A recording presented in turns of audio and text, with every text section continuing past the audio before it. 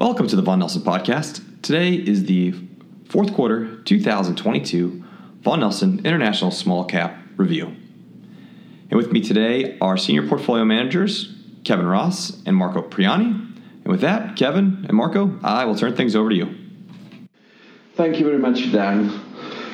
Equity markets outside of the U.S. showed a positive performance during the fourth quarter of 2022, driven by indications that inflation is decelerating and that the pace of interest rate increases from central banks is diminishing, even if almost uniformly higher rates are expected before a pivot can take place. Global markets also benefited from the Chinese government putting aside its zero-COVID policy and assuming a pro-market, pro-growth positioning, at least for the short term. Linked to the previous point, the benchmark of our strategy, MSCI EAFE Small Cap Index, which includes developed markets outside of North America, was benefited by the weakening of the US dollar during the period, in addition to good performance of equities in local currency.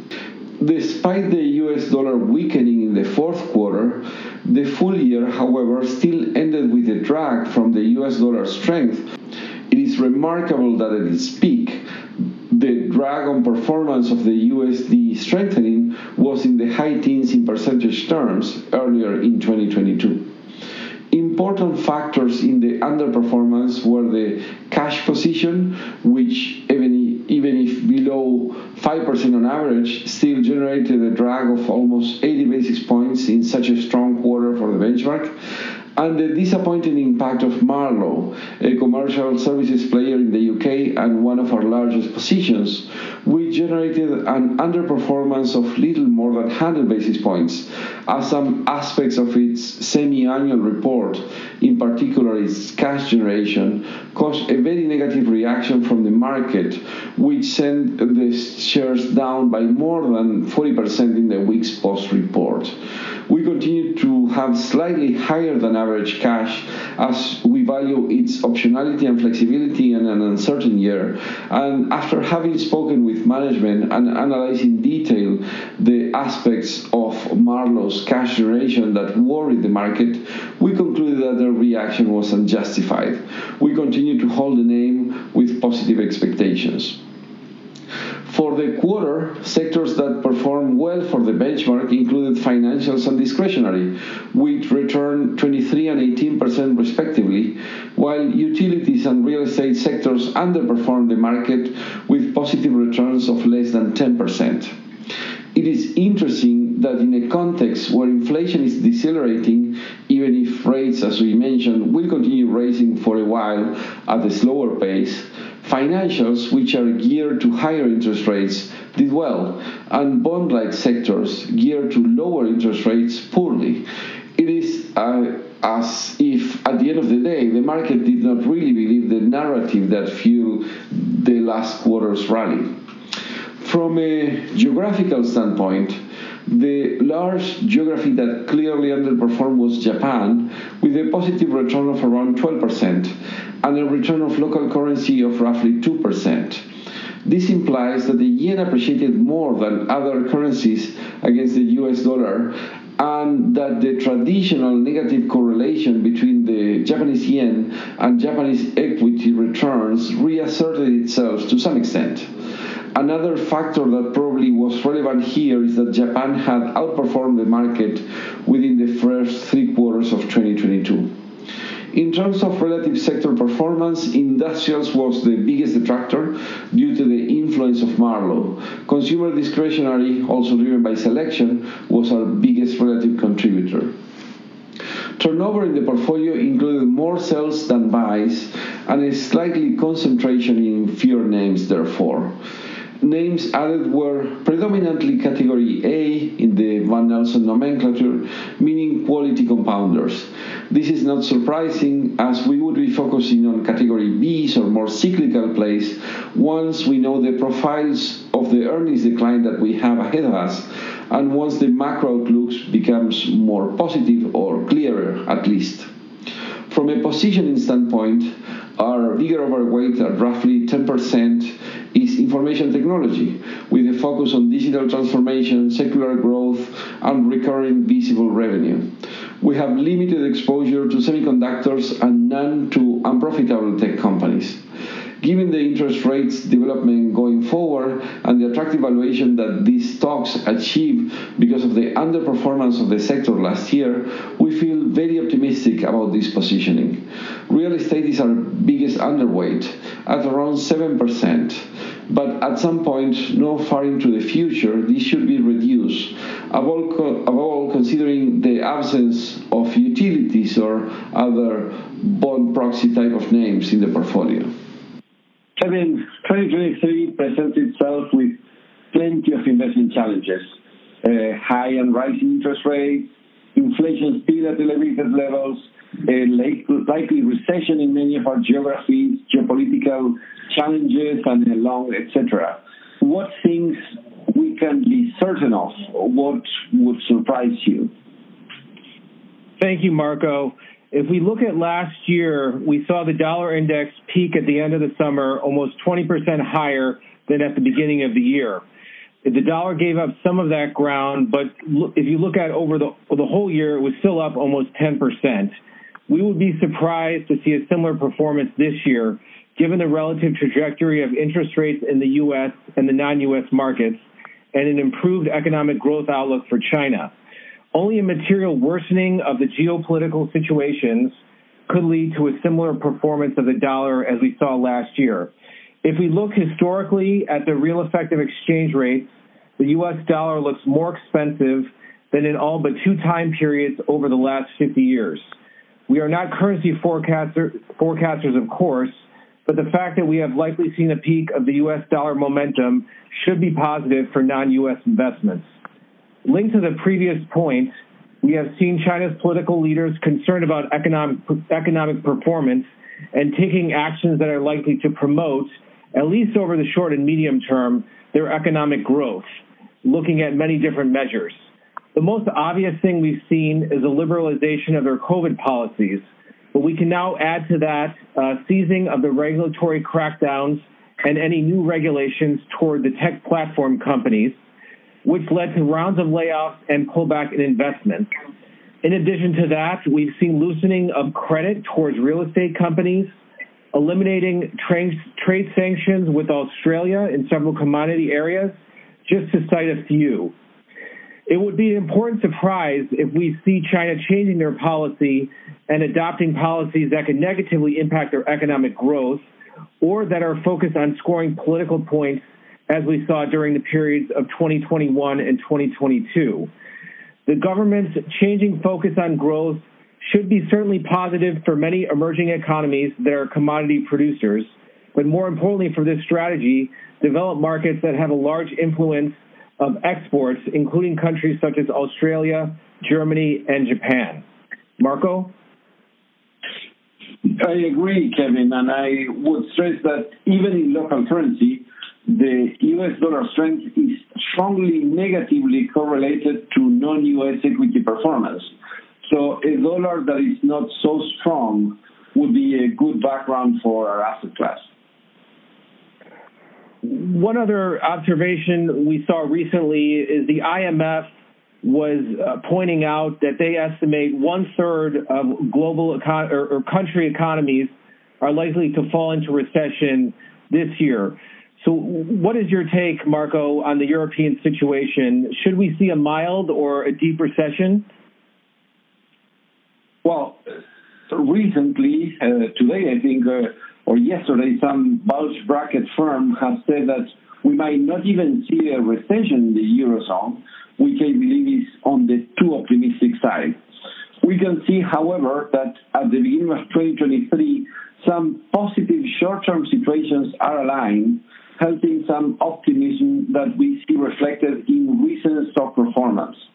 One aspect that is random and helped materially is the unseasonably warm weather.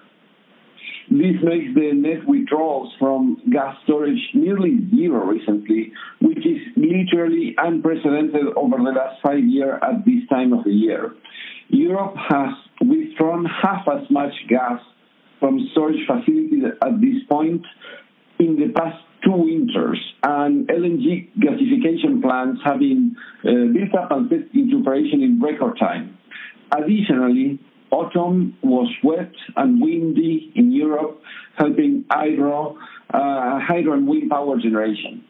French nuclear plants are going slowly back into full operation. German industrial production remains resilient, and unemployment in the Eurozone remains near record low levels. The Ukraine war is intense, but it's not worsening. These positive aspects, however, can change rapidly if liquidity of credit tensions arise or if geopolitical threats increase. The mere fact that we will have increased economic activity in China will generate more competition for energy that will be putting additional stress in the difficult European energy markets. One thing is clear, however, equity valuations in Europe reflect still a pretty bad scenario. There is re-rating potential during the year if the winter of 23-24 starts to look less threatening, driven by new energy infrastructure, a reduction in geopolitical tensions, among other factors. This is a huge difference with other geographies. I am thinking, for instance, of India, Indonesia, for instance, where we can almost be certain of a strong macroeconomic background, but with those expectations to a large extent reflected in equity prices. Kevin, one aspect that I find intriguing for this year is that Japan is unique among large economies in not having raised interest rates yet. What can we expect from Japan and the yen in 2023? Thanks, Marco. And just to put some context here, Japan is the largest country exposure in the benchmark, about 32% of the overall index, and we have extensive experience investing in Japan and have several research trips planned this year to go to Japan to get on the ground insights. But our take on the BOJ, we've seen it start to slow its exit from an unsustainable monetary policy regime. They raised the yield curve control target range from 25 to 50 basis points, announced towards the end of last year. The move itself was not surprising to us. What was more surprising was the timing, as most investors were expecting changes to occur after Kuroda left his position at the BOJ in the spring. We think the main reasons the BOJ had to move at this time were several. First, the JGB market was facing liquidity issues, and the BOJ had to often buy close to 100% or even more than 100% of the newly issued JGBs. And the second reason is there was a significant pressure from the government to tighten as inflation had been running faster than they were anticipating. And then finally, the third reason, Kuroda wanted to give the market a surprise when not many were expecting policy shifts and when the liquidity was very low. Thinking about what is next and really what is the biggest question and what are the consequences. The BOJ has several options available in our view, but almost all the options would mean higher nominal interest rates. The most probable initial shift based on their historical behavior would be to raise the yield curve control target range from 50 basis points up to 75 basis points or even 100 basis points.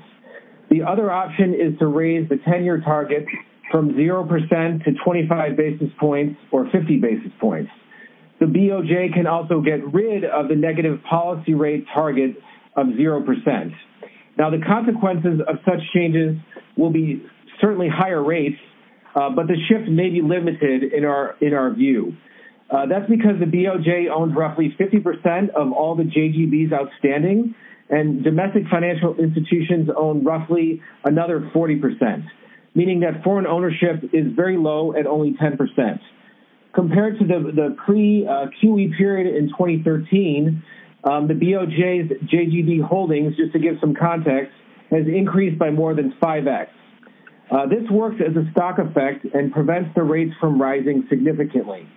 In addition, nominal rates before yield curve control, the negative rates, and the QE are introduced are not so much higher than the current level, which suggests that the rates will remain relatively stable, even though there might be some short-term volatilities in the next few months.